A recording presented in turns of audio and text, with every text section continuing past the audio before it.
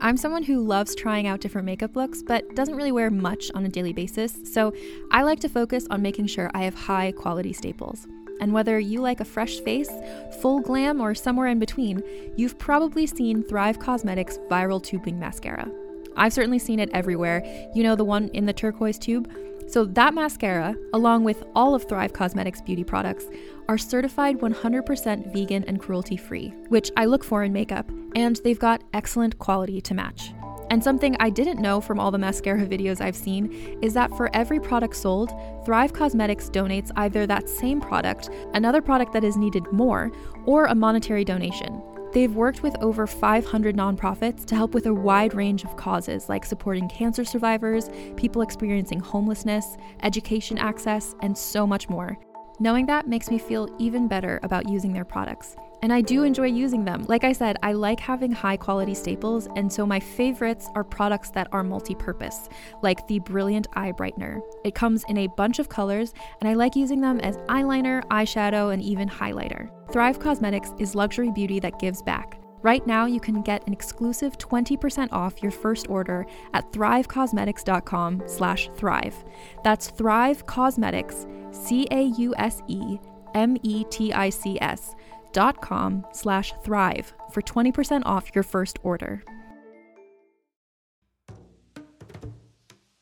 Calling all lovers of mystery and fans of a good story. If you haven't already heard me talk about June's Journey, you're in for a treat. It's time to don your detective hat in this free hidden object mobile game that delves into the captivating journey of June Parker, a self-proclaimed detective on a quest to unravel the mystery surrounding her sister's untimely death. In June's Journey, you get to play as June, deciphering clues and unveiling secret plots within thousands of beautifully illustrated scenes. And did I mention it's set in the glitzy 1920s? New chapters are added weekly, so you will never run out of new thrills to uncover, and you can also personalize and decorate your very own Orchid Island where the story takes place. How sharp are your detective skills? Find out when you download June's Journey on your Android or iOS device, or play online via Facebook Games. Your detective journey awaits.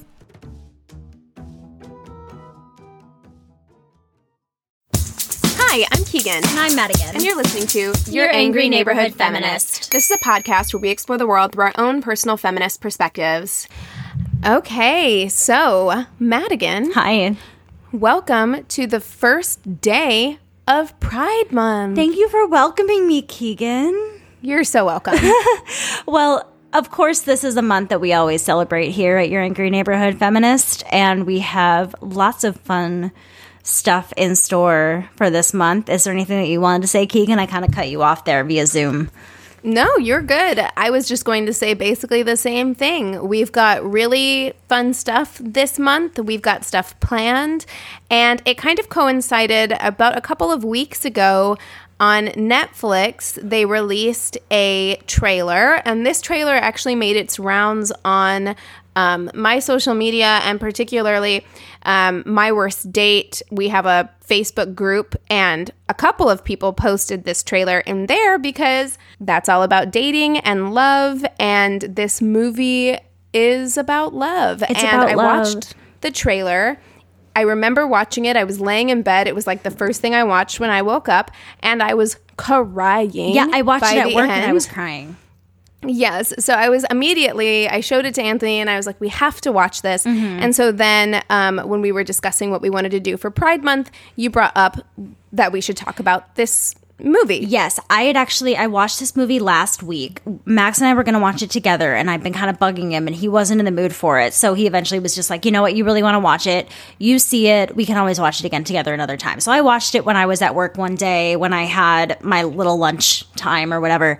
And I had a lot of feelings about it. So when I was talking to Keegan about wanting to talk about it for Pride Month, I'm glad that I now know that she has feelings as well. So I'm excited. I'm excited to tell this amazing love story first and foremost. And I'm also excited to discuss a bit of something that Keegan and I both really love, and that is the art of filmmaking and storytelling. And I feel like there are some great parts of that in this story, and there are some not so great parts. So totally. Should we get started? Yeah, let's get started. So first of all, the movie we are talking about is A Secret Love, which is a documentary. I had a secret love. I loved that music in the beginning. It was so perfect and it was beautiful. It explains Terry and Pat to a T. It truly does. And this story, it's the story of a lesbian couple who kept their relationship a secret from their family in particular.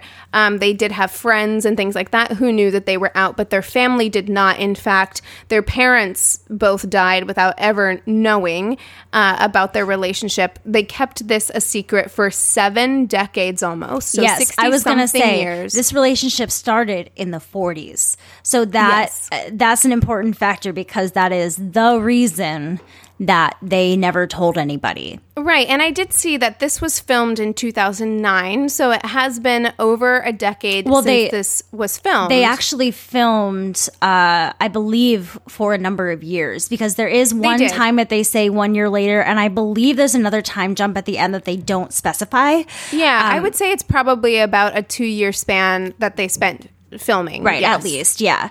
So we open in St. Charles, Illinois at Pat and Terry's house, and Pat is on the phone with Terry's doctor. Now, I'm just going to kind of describe these two women really quick, just so off the bat you have an idea of and a picture of them in your head if you haven't seen this movie. So Pat is not your warm and cuddly type when you first get to know her. She's a little more guarded. She's going to say how she feels.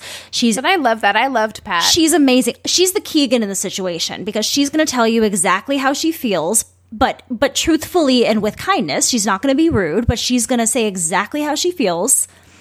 And she's also incredibly protective of the people that she loves.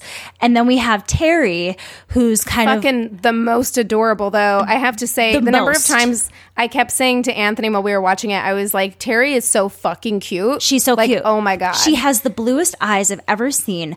And she just radiates positivity. This woman is something special, and we learn more and more about what makes this woman special. But just off the bat, she's more timid, happy, positive. People are drawn to her.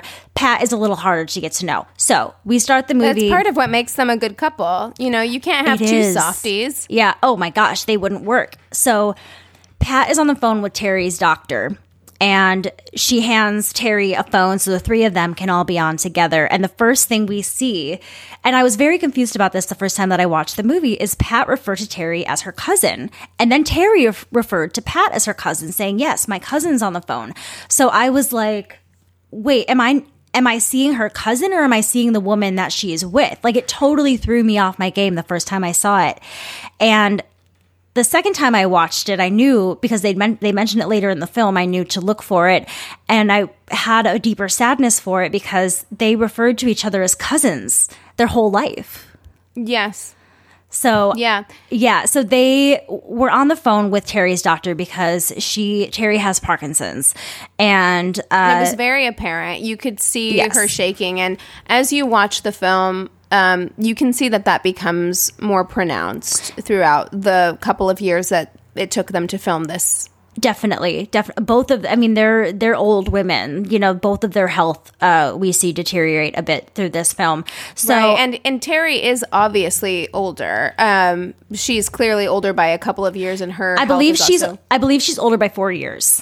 Yeah, and her health is also deteriorating much quicker. Yes, definitely. So they are both from Canada originally, and Terry is very, very close to her family, and they really, really want Terry and Pat to come back to Edmonton, Canada, and look at some nursing homes and be with the family. Now, Terry is very open to this. That part of it is understandable. Like, that part of it is understandable for me. I'm like, I get it. Mm-hmm. You love your family member. You want them to be close to you. But it should also be said, and I think that it should be said fairly early on, that the person who made this film, the director of this film, is Terry's great nephew. Yes. So Terry has a very, very close niece named Diana, who is very prominently featured throughout the film.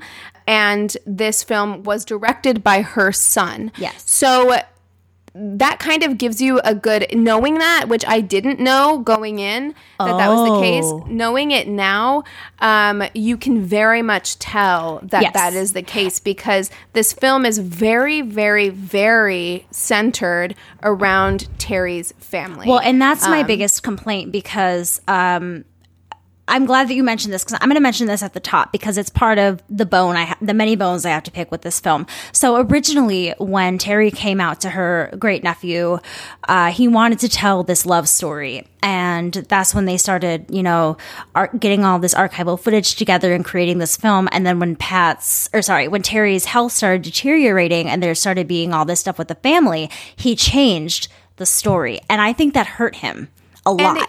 I think it hurt him a lot, and you definitely see that. And also, I would say, both of us having watched the trailer for this film and crying at the trailer and all the things and thinking, oh, this is going to be such an incredible love story, I think that was misleading. It was incredibly misleading. The story is interesting and profound in its own way. I just feel like he lost his messaging somewhere along the line. He was trying to tell too many stories, and he was trying to get too many points across. He was trying... Absolutely. He went in trying to tell a love story, and he ended up telling a story basically about a family who has a history of some severe homophobia, basically coming to terms with their aunt being a lesbian in different ways, and these different family members, and also the women getting used to being out with their families. But it's also about them and this battle over Terry's attention and putting them in a home where they want them to be. It's very controlling. Yes, there was definitely that feeling. But I mean, I would say it is... I don't know, it's complicated. It's very obvious to me that he started from the perspective of it being a love story, because you do get that. Yeah. You do get that. You definitely sense that this is a couple that loved each other. You definitely sense or love each other. And you definitely get an understanding of the obstacles that they had to overcome in order to be together. He did do some interviewing of experts, talking to people who were around at the time. For like 5 minutes total. But it wasn't enough. It wasn't enough, because at the end of the day, like you said, the focus of the film really, really shifted. Yeah. And that really did hurt it, because the focus should have been on the two of them, and it wavered. Yeah. It wavered a lot. Yeah, it was very clear that this was a straight nephew. It was a straight guy trying to tell the story of his right, and it's difficult because it was produced by Ryan Murphy, right, who is a gay man. And so I think having that name attached to this story really makes people think that it's going to be something incrember profound. And exactly. I still do feel like the story was worth telling. Yes. I really do. I think it's fascinating. Terry was a member of the All-American girls baseball team. If you've ever seen A League of Their Own, she was a member of one of those teams, which is fascinating. And she was a lesbian, and all of that is... good enough. Incredible. It's all good enough, It's good enough. We didn't need all the family stuff. Right. But unfortunately, we still have to cover it because we are recapping this documentary. So the family is urging Terry and Pat to come to Edmonton, Alberta, Canada. And Pat is like, no way are you getting me to the frozen north. And Terry, which is really saying something from somebody who's from Chicago, because it's fucking cold in Chicago. They're both from Saskatchewan. They moved to Chicago together. They've been in Chicago for like 60 years, and to say like it's too cold, I'm like, you're in Chicago. It's fucking cold in Chicago, which should tell you how cold it is in Edmonton. Go further north, man. You're gonna get even colder. It's crazy. So, but Terry, being the sweet nugget that she is, she's just like, I don't care where we are, as long as we're together, I'll be happy. So she's just a sweetheart. So, and I did get a sense that Terry did want to be around her family. Yes. Like that, I did get that sense that she wanted to, but she also didn't want to upset anyone. So she told Pat that she was happy with whatever, and she told her family that she was happy with whatever. Yes. So we are about to meet Terry's family, and I would call this for me, it was a bit of a jarring introduction. There's something about I think it was like 5 or 6 of them huddled in a circle with this very extreme peppy positivity that gave me the creeps. And we meet the number one pepster, Diana Bolin. And I have a love for Diana. I have a love for Diana, but I do have feelings about her. Right. I would say I liked Diana overall. I did like her overall. I just think that she actually had a very great story arc, I've got to say. And some of it isn't even seen on the screen, and we'll talk about it later. But I like Diana, but I do have a lot of feelings. And Diana is Aunt Terry's niece. And it's made very clear by Diana that she did not have a great relationship with her parents. And they don't really bring up why right away. And they get into that later on in the film. I was trying to get those notes up there, and it just wasn't working. Still don't really talk about why she doesn't have a good relationship with her mother. Like, they discuss why she has a bad relationship with her father. True. Yeah, and she says about Terry was very clearly a mother figure to her. She was, and she even says, I owe everything to her. And then she kind of gives a look and makes it a point to say, and only her. And Diana had only found out that Aunt Terry was gay 3 years prior to the making of this film. So it really is. It's still, I feel very much a weird culture shock almost for her family to kind of get used to it. And Terry, yes, very clearly, I think it was a weird culture shock for them, which is strange to me because I don't know. I feel like there had to have been a degree of willful ignorance there, because I'm like, this is a woman that your aunt has lived with for decades, has always been there. For all family events. At all family events, comes to visit all the time. Why was it such a shock for you? Like, well, even it if is you interesting. Didn't know, it is interesting because Terry and Pat, when they were young, Pat does say that Terry's father said that he wanted to adopt her. There was, before Diana was even born, there was this closeness in the families with Pat. So I wonder if that's kind of what they thought.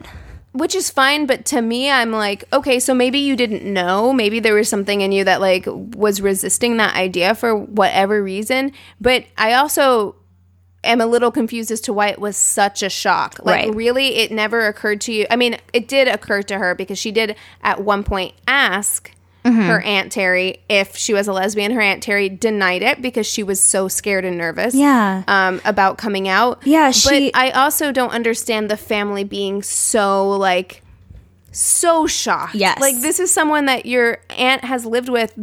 Your Auntie Pat, as you call her, has been in your family your whole life. Why is this so weird? Yeah, and it's for you. And it was so heartbreaking. They go to an interview with Terry after, Diana is talking about when she came out to her, and Terry just says, I didn't want to lose her love.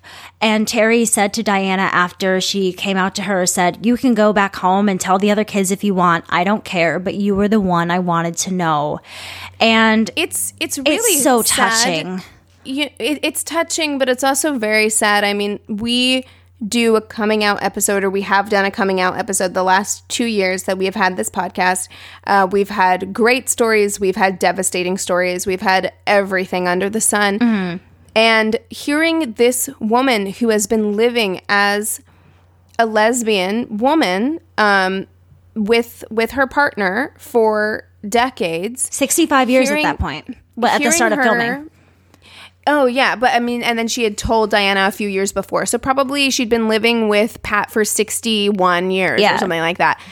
Hearing her say how nervous she was, hearing Pat say, Terry's hands were shaking. I had to hold her hands in order for her to tell this member of her family who is like a daughter to her, who gave her everything, who loves her unconditionally, to hear her have that much anxiety. It's heartbreaking.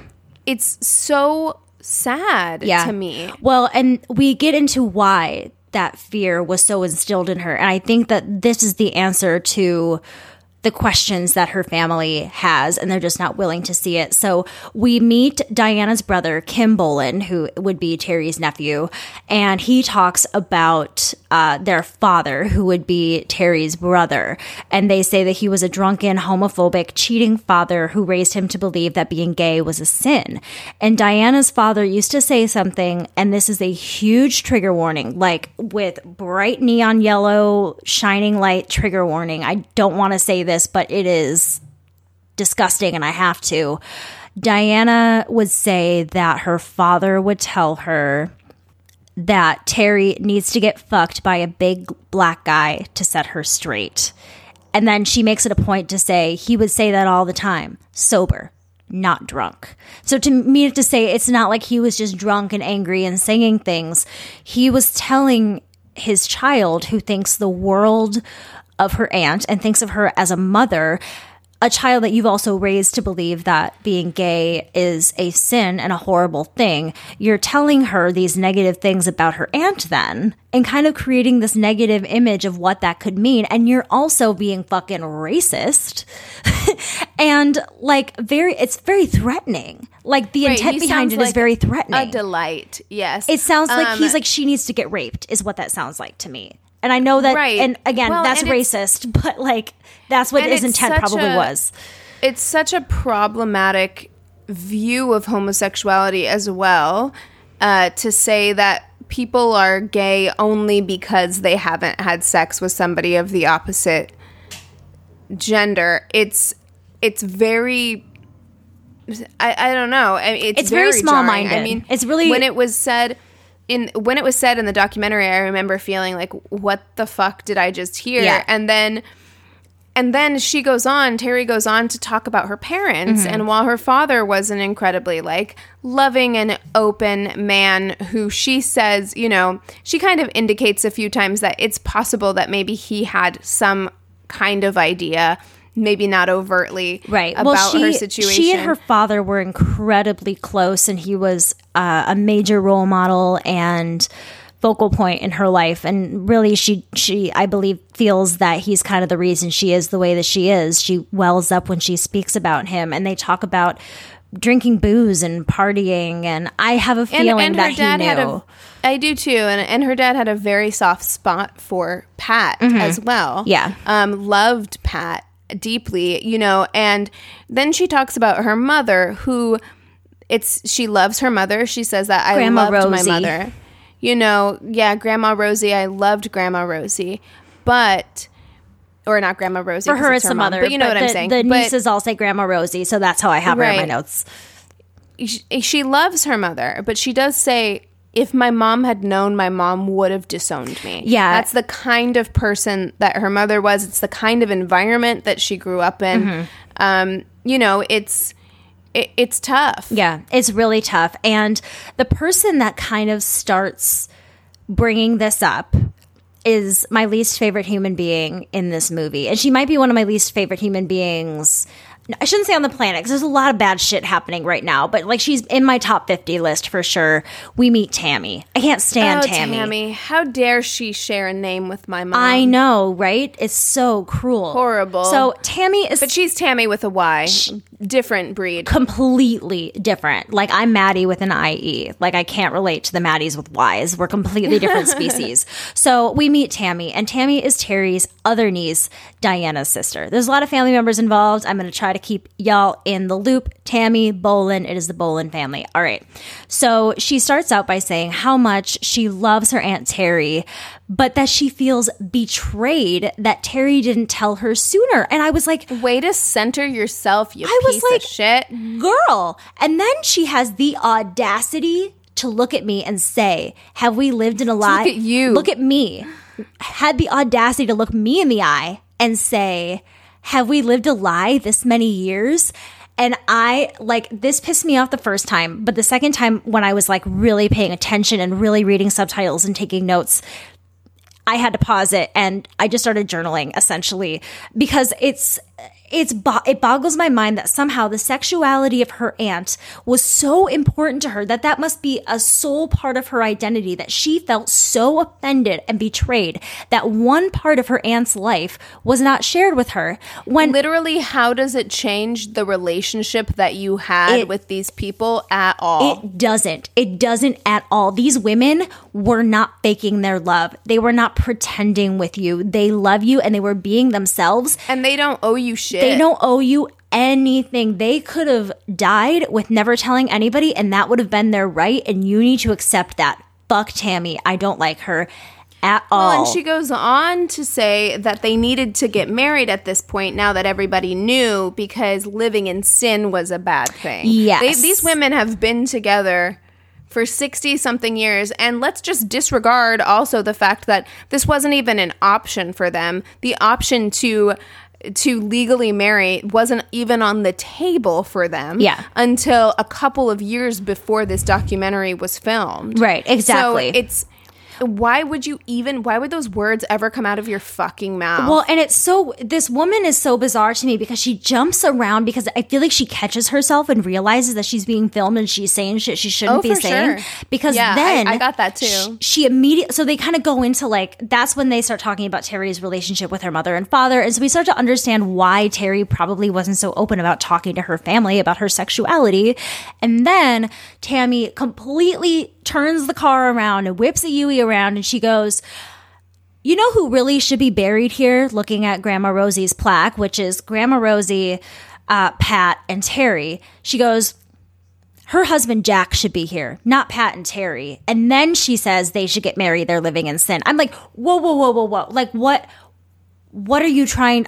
She's trying to make too many points. None of them make sense, and none of them are it's intelligent points. You know, because again, I didn't know that this was filmed by a family member until after I watched it. And looking back on it now, it's interesting to me because I do think that Tammy said things to her nephew that she probably wouldn't have said out loud to a stranger, to another filmmaker. I don't think she would have said that thing about living in sin, but she felt as though she was in a safe space because she was talking to her nephew. Exactly. You do see her backtracking a lot and kind of checking what she's saying, but she said it and he kept it in. He could have edited that stuff out to make his family look better, and he didn't edit anything nasty out. No, he didn't. And I do wonder, maybe there was stuff that we didn't see, but I wonder how much influencers say Ryan Murphy had as a producer. That's a good point. I wonder if he got to look at the footage or not. There were other producers. I don't know. You know, I always wonder when there are these big name producers and executive producers how involved they actually are. So it would be interesting to know. So at this point, we've met most of our main players as far as Terry's family goes. And now we start kind of talking to Pat about her relationship with Terry's family. And this made me really sad because I loved Pat immediately. Like I would meet Pat and immediately want to please her and make her like me. That's the type of person that she seems to me. And she has this sadness saying that Terry's family just kind of puts up with her because she's with Terry. Sorry, there's sirens going on outside. But that made me really sad because she was brought into that family with open arms. That's how she was, introduced. And now, this next generation and everything just don't seem to really understand. And there really is a lot of jealousy that we're going to see between Diana and Pat in particular. And so all of them, I think that there is a very weird... And I don't want to say this because closeness in a family is wonderful. Right. And I hope that you have closeness in your family. And it does seem to make Terry very, very happy. Mm-hmm. And that's lovely. I love seeing a close family.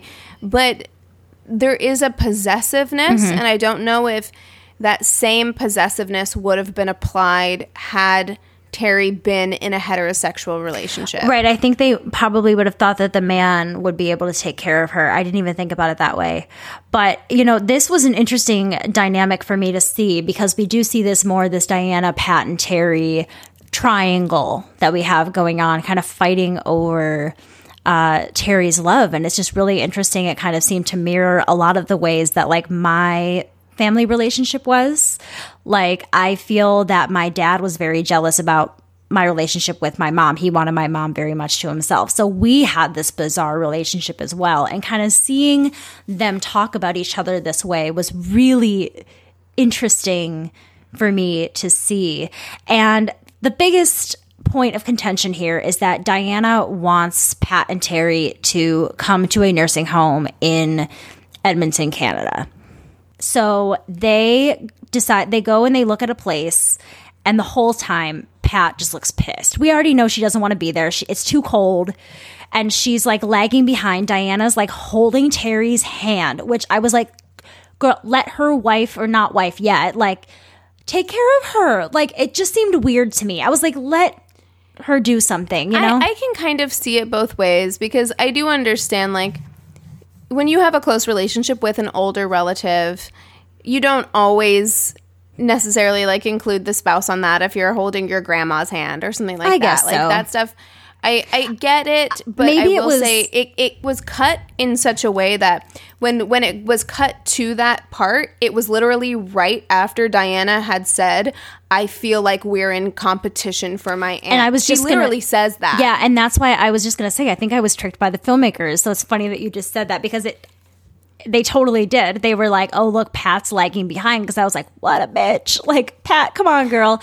So, but... Well, I mean, but it could be either thing. Yeah. Who knows? Yeah. Like, if that's a dynamic that's always at play, then yeah, that's a problem. Yeah. And you can't fault... I don't know. You can't fault Pat for feeling like she doesn't want to be around that all the time, because you don't want to always feel like the odd person Well, out. And Diana is not involving Pat in the love. And that's what bothers me. It's not so much that she's giving so much love to Terry, it's that she's not including Pat. So they're looking around this nursing home, and like I said, Pat is clearly not happy with it, and they're discussing, you know, the living situations with like the head of this assisted living center. And they're asking a lot of questions, and they bring up the fact that they're a couple, and they want to make sure that the community there is going to be okay with it. And the woman working for the assisted living center is like, well, you'd be the first ones, but if you walk down the halls, everybody says hello. It was the most Canada thing I ever heard. And then you just see Pat's face like, that means fucking shit. They don't know we're a couple yet. Like, see, I love Pat in that way, because I don't like, I don't like the idea that because people smile and wave at you that they're not homophobic. Yep. Well, because people use that excuse as well for racism, and like somebody can smile to your face and still be a racist piece of shit. Yeah. So it really doesn't say anything. And I understand that the woman who worked at the nursing home, that was her job, was to try and sell them on being there. But I think we need to refrain from assuming people are not homophobic just because they're friendly. Right. And it was such a Canada. And like, they all say hello. It was so Canada. And I was like, what a ignorant way of thinking. But I love that when Pat comes to the defense to be like, you know, we're not going to pretend that we're not a couple, essentially, is what she says. And I love that Terry steps in and says, because we are a couple. And then Pat's like, and we've been a couple for many, many years. Yes. You know, like this is important to us.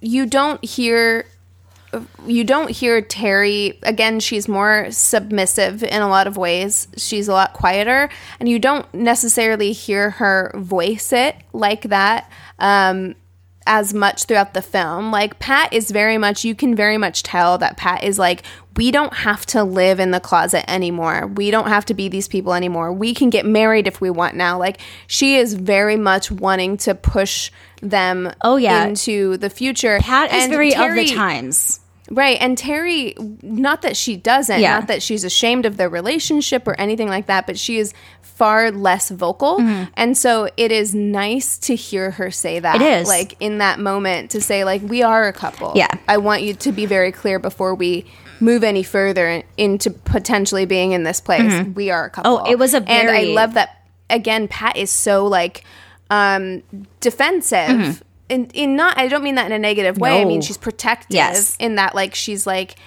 I want you to know we have been a couple probably longer than a lot of the other people here. You know, we've been a couple longer than you've been alive, bitch. Like, right, you know, exactly. So this is the first time that well, maybe the second time, that Diana starts to piss me off a little bit because she has the audacity, another audacity situation, to basically call out Pat in front of this nursing home worker and be like, because the worker is saying like, oh, well, you're throwing up tons of curveballs, which she's not. She's asking really good questions of things that she needs to know if she is going to live there for potentially the rest of her life.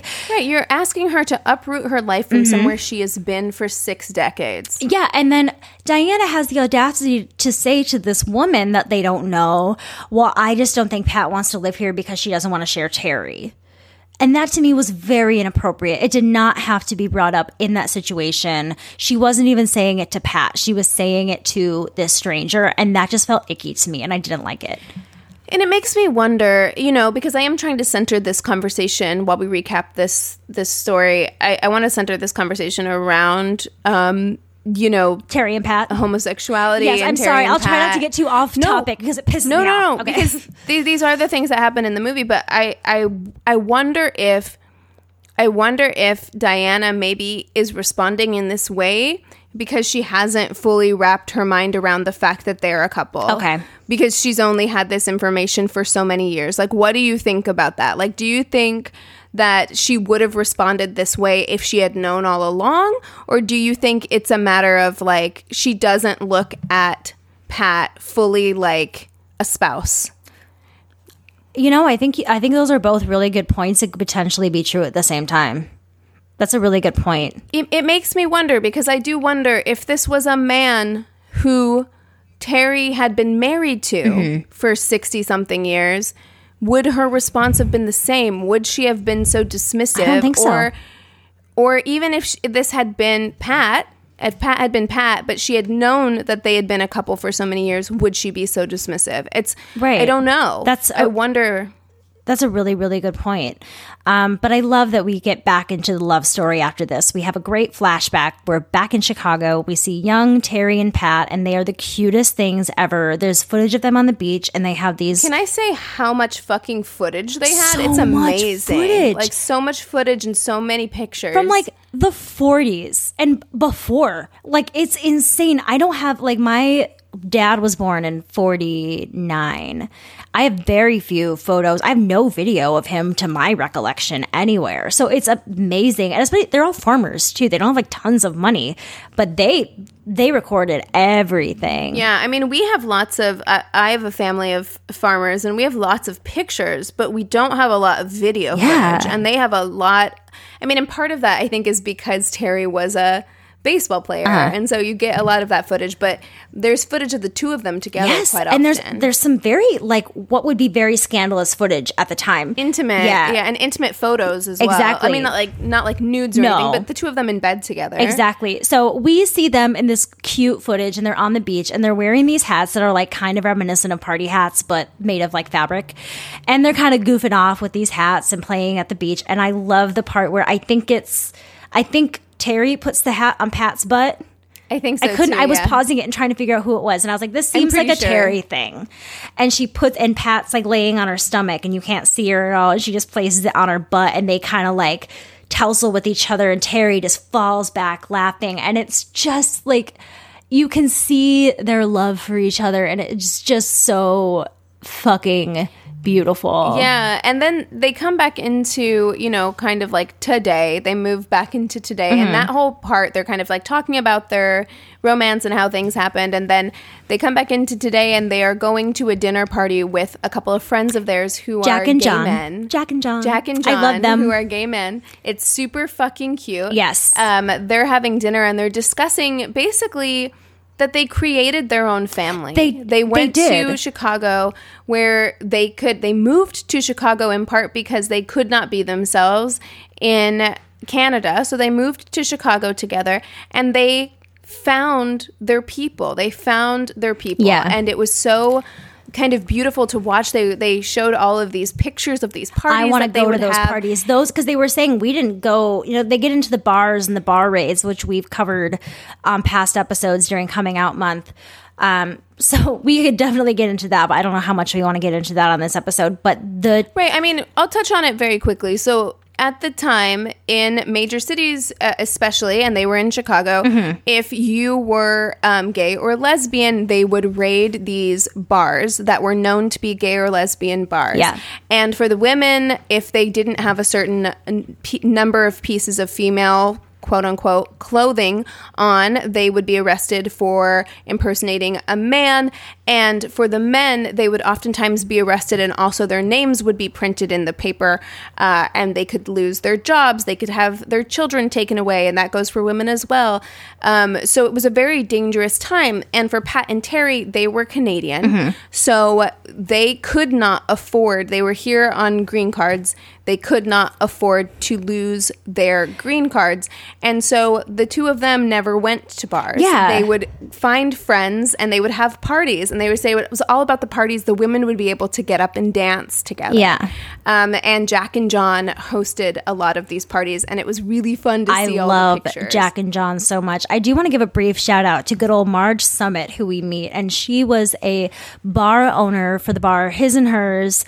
And I just think she's so witty and wonderful. She talks about how she was never caught because she would hop the fence and run for it. And I just thought she was gutsy.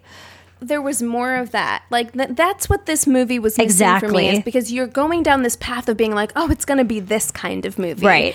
Where we're talking about, like, they're interviewing people who were there at the time, and they're talking about the difficulties of being in the LGBTQ community and the things that they went through, and why it would have been so important to Terry and Pat to keep their relationship a secret. I really wish that there had been more of that in this documentary. I feel like that's the direction that I really wish that this documentary had gone in, and I think that's the direction it was going to go in. They were interviewing experts. They were really focused on their lives as lesbian women in this time and why it was so important for them to maintain this facade. And that is what was interesting to me. There were other things that became interesting to me later as the documentary went on, but I really wish this had been that kind of story, that kind of love story. And after this point, they veer away from it some. They do. They kind of go right back to, the regular scheduled programming of this film. They give you a couple minutes of really great stories and filmmaking where it's relevant to the original topic. And then they're like, just kidding. They do talk about, I do want to say that they do talk about the two of them getting together. Oh, sorry. They do come back, yes. But I was just saying in general, it's like they're doing great stuff and then they jump back to other things. But we do go back to present day where they're having their dinner party with Jack and John, my best friends. And they are talking about the idea of marriage, and their friend Jack seems to be very eager to marry his lifelong partner, and John's kind of like, I don't really see the point in it. And Pat's the same way as Jack, where she's like, I would love to get married. And it's funny because Pat doesn't seem to be the emotional one, though we find she's this very sensitive poet, but at this point we don't really know that yet. So she's this like, I want to get married person, and Terry's like, why? We don't need it. There's no reason for it, Right. But what we do know about Pat is that she is very eager, I think, to live her life authentically as a out woman. True. Now that she can. I think that she really wants that. Whereas Terry, I feel like Terry is a much more like a people pleaser, less likely to rock the boat. And I think she feels more like, if it's worked this long, why do we need to change anything? I understand it fully, and it's a thought that I've had about marriage in the past as well. I don't really feel that way anymore, but when I was younger, it was just kind of like, well, if the relationship works, you don't need to prove it to anybody. But it's just about your own personal preference, and they're in a relationship where two people feel two different ways, and so they have to work through that. And I do think that Terry also, even though her family knows, I still think that there is more of a fear of judgment than Pat has. Well, Pat doesn't give a shit anymore. And you see when Terry starts to change her mind. It's kind of, I don't think it's a coincidence when Terry changes her mind, and we'll see that in a little bit.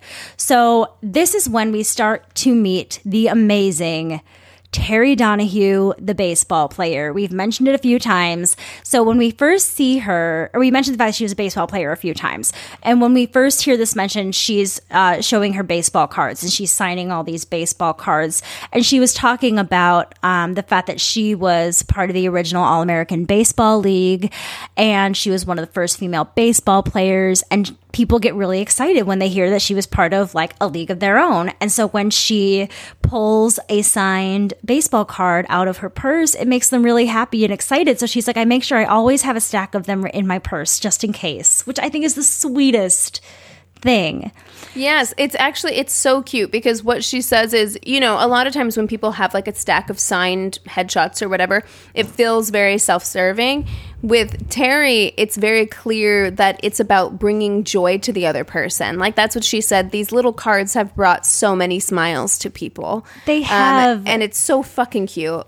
And I think, and honestly, more than the cards, I think it's Terry that brings a smile to people's faces. I think that the card is an added bonus and memory of that time, but I think that she could steal anyone's heart any second, you know? So back in the 40s, baseball scouts were starting to scout through the US and Canada looking for the best softball players. And lucky for Terry, they were coming to Canada. That was something that she wasn't expecting. And Terry has loved to play ball her entire life. She talked earlier in the film about her closeness with her father, and she mentions playing baseball with her brother. She grew up during the Great Depression, and there wasn't much to do, so Terry would play ball with her brother, who would he would throw me grounders and make it as hard as he could because he wanted to see me fail, and that made her really good and like want to be the best that she can be. So a scout came to Saskatchewan when she was 19, and then she came to the US when she was 20, all by herself, to Wrigley Field, I believe they said, to do these tryouts. And during these tryouts, she gets hit really hard by a ball on her eyebrow. And they're trying to pull her off because she's, you know, this girl who got hurt. And they're like, let's go get you some stitches. And she goes, no, put a Band-Aid on it. I'm going back out. I'm not finished. And I'm like, yes, girl. And you see a photo of her with that patch over her eyebrow, and she's in position, ready to catch. She was a catcher. And it's great. She ended up being signed with the Peoria Red Wings and touring and playing with them for 4 years. She was never traded. And yeah, she had an incredibly successful yet short baseball career. And that's amazing. I mean, it's truly amazing that there could have been a documentary all about that, which again, I feel like the filmmaker, and maybe it's because of his proximity, his relationship to Terry, he wanted to do her life justice. However, it really takes this documentary into a new, it shifts focus in a way that I'm not sure is totally helpful. Like, not that it wasn't fascinating or wonderful to hear. I'm so glad that they covered that. But as far as telling a love story, they went into so much depth in that I really do feel like it pulled focus. They did manage to pull it back and incorporate Pat back into that conversation. And they did. And this was the first time that Terry had ever heard of a lesbian. That was one thing that I'm glad that they brought up. So they were talking about her baseball career, and she became like best of friends with this woman named Betty. And Betty kind of came up to her one day and was like, Terry, I don't know if you've heard, but there are these girls out there and they like other girls and they're coming for you. Like, that's how it sounded like this girl, Betty, was talking to Terry. Well, and that's how Terry interpreted it as well, clearly. They would push the dressers against their doors. They would hide in their rooms and lock themselves away. Like, she was so afraid because she had never heard of this before. And she was made to believe that this was a thing to be afraid of, you know?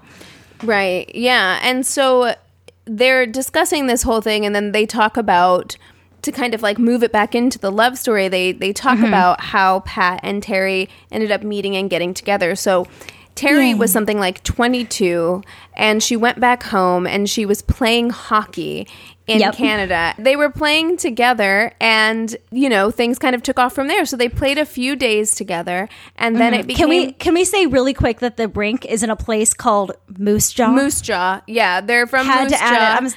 Moose Jaw. I had to add it. Which is the most Canadian name I've ever heard. It's so Canadian. So I'm sorry, continue. No, you're okay. So they they ended up meeting, and it was very clear on both ends, actually. I think it was fairly mutual that this was kind of like it for them. And it was interesting to hear Terry tell it, because she was saying, like, it wasn't anything I had ever considered at all for myself before. And it felt very much to me like maybe if Terry had been around today, maybe she would have classified herself as more of like a pansexual, where it's like, it's not necessarily about the fact that it wasn't women in general. It was Pat in particular. You fell in love with this person. Yeah, I'm not saying that at all. I'm not attributing, anything. Well, but she, of course, but she did fall in love with the person. Right, because that's what she said. She never had an attachment or an attraction to anyone besides Pat. So it was just like she met Pat and it was Pat. And like that was it. And exactly. Pat felt the same way. She wrote her this beautiful letter. Can I read it? Wait, it's not the one that they read later. No, it's the short one. Yes. That Terry just quotes. So this must not be verbatim because Terry just quotes this, or she's read it so many times that it's memorized. But Pat says to Terry, "I'm a reader and I read a lot of stories, but I've never known where another woman had loved another woman. Above all things, I hope it's mutual." And then Terry says, she's like, "All I wanted to do was just turn around and run back to her." And it was just, it's like a movie. It's beautiful. Like, that story and some of the other stories to come in these letters, that's what I wanted out of this movie. That feeling I got when I heard Pat. Absolutely. Or when I heard this story that Terry told. It was so beautiful. And this was when they kind of started having to start sneaking around together a little bit. They joke about checking into a hotel with nothing on them to kind of like get rid of suspicion, and just stayed in bed together the whole weekend. And there's bed photos galore of the two of them in bed in this movie. They loved taking photos in bed together. They do talk about some of the relationships that these women had with men in the past, and it's not important to focus on. And that was another kind of weird thing that I feel like they focused a lot on their past dating life. But Terry was with a guy named Bill from Peoria, and Pat almost got married at 18. And Pat has an interesting background with her love life because... Well, not just her love life, her whole life. Like, people around Pat die. Yeah. A lot. A lot. And she is constantly getting engaged, and then all of her fiancés die. So men stay clear of Pat. Like, I think there might be an and not issue. just men, her parents. Like, a lot her of brothers. people, her brothers. She was one of 7 children. She had 1 sister and 5 brothers, and 4 of those brothers died. Mm-hmm. It's and one of them tragic. One of them was in World War II. Or 2 of them were in World War II. One of them was a pilot, and he was actually done with his tour for World War II, and they borrowed him for one more flight, and he got shot down over Germany. Mm-hmm. It's a horrible, sad story. And then her mother died, and then her father remarried, and then her father and her stepmother died. So yeah, and they were kind of assholes too. I actually tried to Google this train accident because her father and stepmother died being hit by a train. And I was like, I wonder if there's like an old-timey article or anything written about it. But no, I couldn't find anything. I love the story that Terry tells that her boyfriend or fiance, whoever it was, Bill, would travel with her to the baseball games, but Pat would as well. And they would sleep together in a hotel room, Pat and Terry, and Bill would have to get his own room, which I think is really funny. Again, there were clues, people. We could have figured this out. Right, but that could easily have been explained as like men and women did not cohabitate at that time. That and is you true. would stay I didn't with think your of that. girlfriend. I think that they used all of that stuff to their advantage for sure. Yeah, exactly. So this is when they bring up that Terry's father felt a very strong connection to Pat. And I think that was probably another thing that brought them closer together because Terry has such an intense love for her father. So the fact that he loved Pat that much as well, I think brought them even closer together. And when Pat lost her parents, Terry's parents kind of stepped in and gave her that love that she'd been missing her whole life. Right, and they also do talk about whenever they're, they are kind of bouncing back and forth between the past and the present, and they're interviewing Pat, and she's saying, a few years ago, so probably when her and Terry had been together for something like 60-something years, she said, I decided I wanted to tell somebody. So she told her brother, and she was very, very close with her brother. And she told her brother that she and Terry were a couple and that they were considering getting married. And her brother immediately said, "This will hurt our family. Don't tell anybody. I don't want you to tell anyone in my family. Do not get married. It would damage our family," essentially. Well, and it's interesting that he's saying family, family, family, when the way that Pat is telling it, she's like, "This is my only family. Like, my brother is my only, like, close relative." So right, it's interesting. I think he was talking about his own family, like his children. I get it. Yeah. But it's just heartbreaking. So let's move on to Tammy's song. Can I sing it? If you want. Imagine that I'm playing a guitar, like a ukulele, like ding, ding. She's playing like G, D, G, right, D. She knows like again. 2 chords, yeah. Yes, and she's like, "I wanted to write a silly song, but I could only think of a love song." It's really awkward. It's I hate so that bad. shit. So everybody's just sitting around a table, and she's sitting at a stool, and she goes, "You are my love." I can't sing it anymore, but it's "You are my love, you are my love. So many years together, many more to come. You are my love." And then it repeats and repeats and repeats. And if it was anybody else, maybe I would have been like, "Aw," but it's Tammy and I hate her. So I was really upset.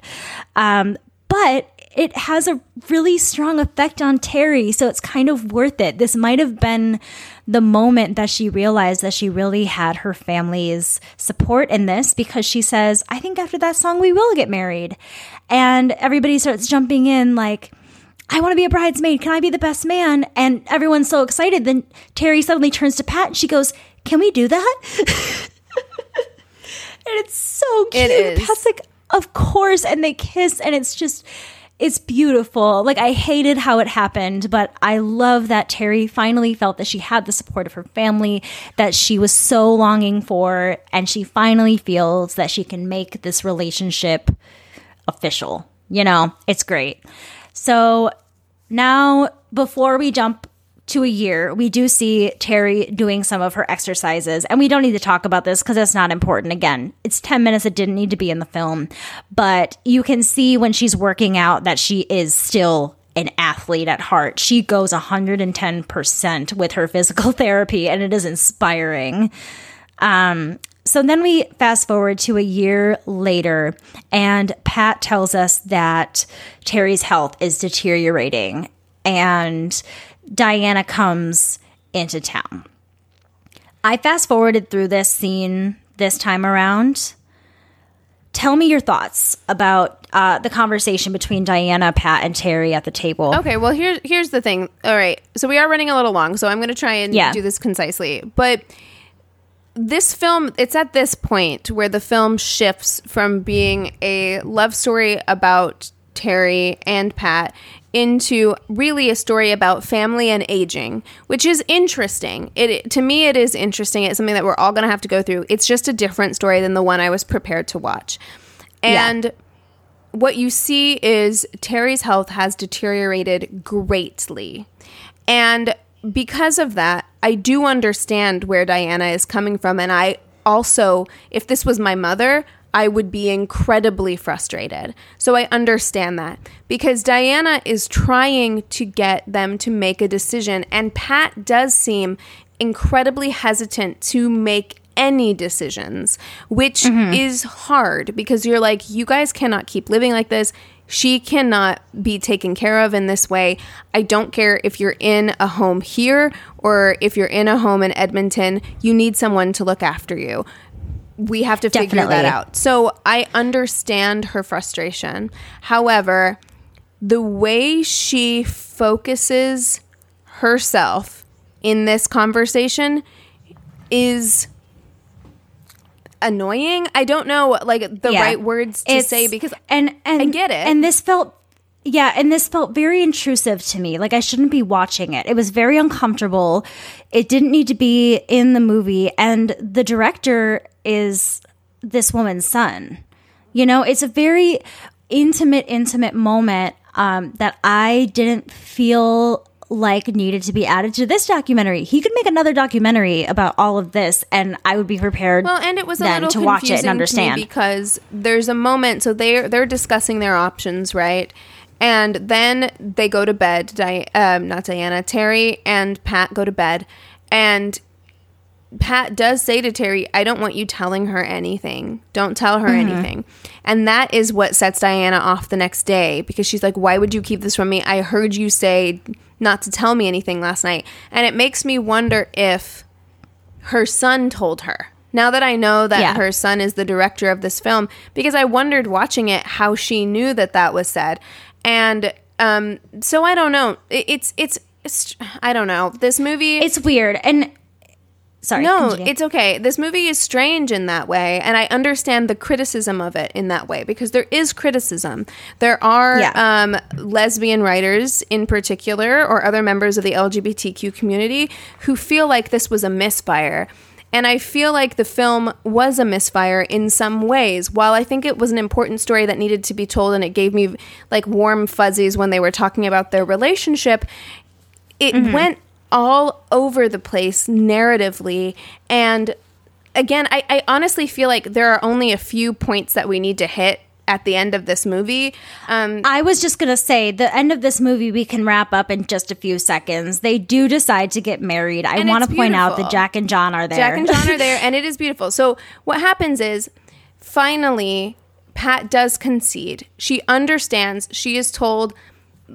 she gets it. And also, this was a conversation I was having with Anthony, because Anthony was basically like, why is Pat being so resistant? And I was like, well, listen, when you're old, you're dealing with your mortality, you're having to face that.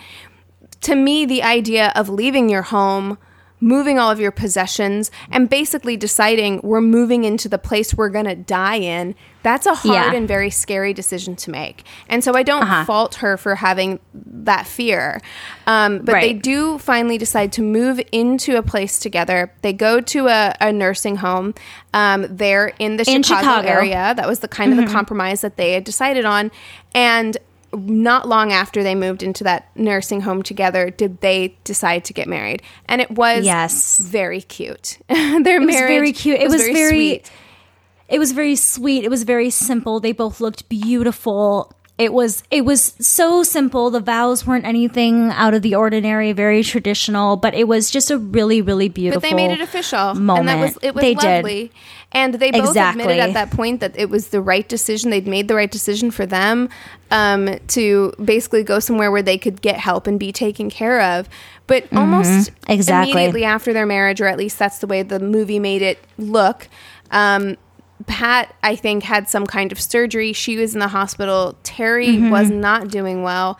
And Terry gives Pat the most beautiful kiss on the hand I've ever seen. That's when the tears started flooding, because it takes her like 10 seconds to reach Pat's hand, and then gives the shakiest, lightest, most tenderest kiss on her hand. And it just, tears were just free falling on my face both times I saw that. It's incredibly beautiful. And I do want to say that the love that these two women have for each other is palpable throughout the entire movie. Like, at one point, and this is in the trailer, Pat is asked, what does Terry mean to you? And she's tearing up, and her voice is shaking, and she says, she means everything to me. And she says it so emphatically. She means everything to me. It was clear to me that that is the truth about the way that she feels. And the way that they talked to each other when Pat was sick in the hospital, and Terry was like, well, I'll make sure to be real nice to you. And Pat was just like, you're always nice to me, Terry. And it's just, they have this old married couple vibe to them, but with a love that I don't think I've ever seen two old people have for each other after being together so long. It's a deep understanding is like what it is. It's like, you know, this person. That's what I felt when I watched them, was like, these are two people who know every inch of the other person. They know every fiber of that person. And that was beautiful. Pat was actually interviewed by Oprah, and Oprah asked what advice Pat would have for people who want to have a long-lasting relationship like she and Terry had. And Pat says, when you're in a relationship, you better give it everything you've got. You're going to share this. It's going to be part of your life. It's going to be wonderful if you're all in it together. So after we see them they're in an RV. Are they going back to Canada? I can't remember at the end of the movie. They did decide that at the very end, when both of them weren't doing very well, specifically Terry, her Parkinson's has gotten very bad. Yes, that's right. They're in Canada. That they decided they were going to move up closer to family. Pat decided that this is what it said to me was Pat had decided this is what Terry needed, because it was very clear that Terry wasn't going to be around that much longer, and if this is what she truly wanted or needed, was to be around her family, then that's what they were going to do. So they pack up their stuff, they get in an RV, and they go to Canada. They sure do. And that is the end of the movie. But I do have a short update. So Terry passed away March of 2019. So about a year ago. It seems like it's still March. So it seems like exactly a year ago to me right now. Pat is now 91 years old, and she likes to spend her time at the casino, the movies, and playing bingo.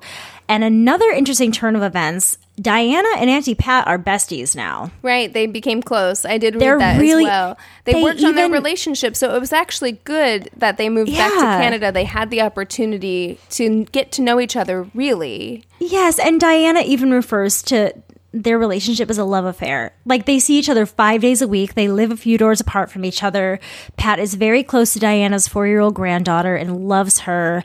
And when Oprah asks Pat how she thinks Terry would feel with the response to this movie, Pat says that Terry would say, "I'm glad I was a part of this." And I think she would. God, I mean, the two women are incredible, and for as much as I feel like this movie narratively needs a lot of work, and I don't think it was some kind of epic cinematic masterpiece, I do think that the figures at the center of this film are so fantastic, and they're stars. The story needed to be told. I do agree. I wish it had been done slightly differently for my own personal taste, but I still enjoyed it, and it still did get the message across that these were two people who loved each other deeply and dearly. Well, and to put this very clearly, I've watched this twice 2 weeks in a row now. So if I can watch it twice and get so much out of it both times, it's an important thing to watch. Unfortunately, there are just some errors in filmmaking and in things like that, but you know what? It is what it is. It's a great story. It's inspired a lot of people to watch it and draw their own conclusions. And also, it might make people feel less alone to know that, these people, they existed back then. They've existed forever. You're not alone. If you feel like you're going to be in the closet forever, just know that you don't have to be. There have been people who have been in this situation before, and it might bring you some peace in that way. Yep. Everybody has to find their people, and I think that's another really great lesson we learned from this movie, is that not only did Pat and Terry find each other and each other's person, they also have created multiple really wonderful families together. And at a time when straight out coming out and saying, I'm a lesbian, I'm a gay man, I'm a member of the LGBTQ community, they were around at a time when you could not do that. So the fact that they all found each other, I think, is incredibly profound as well. That they were able to build this family, I think is amazing. Exactly. All right. Well, we're going to wrap it up now because, man, I could have talked about that so much longer. I had so many notes. Keegan, feel free to cut any sections out of this that you feel like just need to go. But I would really love to hear your thoughts, not Keegan, the listeners I'm speaking to right now. I would love to know your thoughts, Keegan, just kidding, about what you think of this movie. If you've seen it, if you haven't seen it yet and you've just listened to the episode, I highly recommend, like I said, watching the movie. But I really want to know what you guys think. What do you think of the way the story was told? What are some of your favorite moments? What are some moments that really bugged you? Because I think there's a lot of great conversation starters in this documentary. Totally. For a lot of different reasons. And I will also put the one article that I did find, most of the articles were actually very positive, but I did find one that had a lot of critiques that I thought were a very valid point. So I will add that to the show notes if anybody wants to give that a read. Watch the movie first, draw your own conclusions, and then give that a read. Yeah, exactly. So we would love to hear from you, though. So email us at neighborhoodfeminist@gmail.com, or you can direct message us on Instagram at Angry Neighborhood Feminist. We have a Facebook group and business page. You can leave us a review on our business page and also just hang out in the group. I post in there every now and again. You can also leave us a review on Apple Podcasts. We love getting your reviews there. You can also find us on Twitter at YANF Podcast. YANF Podcast. You can also listen to us on Radio Public. It is a free way for you to listen, and it helps us out just a little bit. Just a little bit. All right, everybody, thank you so much for listening to another episode. With all of that being said, we encourage you to rage on. Bye. Hey there, this is Justin Bartha. I made a funny new podcast, King of the Egg Cream. It has the greatest cast in the history of podcasts with actors like Louis Black. I'm torn by my feelings for two women. Bobby Cannavale. You can eat it, or if someone hits you, you can put it on your cut. Melanie Linsky. I wonder what these marvelous things are that look just like boiled chicken feet. Jason Ritter. I can break things and pick locks and kill people. Michael Stuhlbarg. The whole point is to inspire people that they should make themselves better. Ari Grainer. No, don't whet its appetite. What are you, an idiot? Me, Justin Bartha. That's not just any egg cream, that's a Lemke's special. And all narrated by the hilarious Richard Kind. This is the story of Harry Dalowitz and how he rose from nothing to become New York's King of the Egg Cream. So if you like funny true stories, come listen to King of the Egg Cream, available wherever you get your podcasts.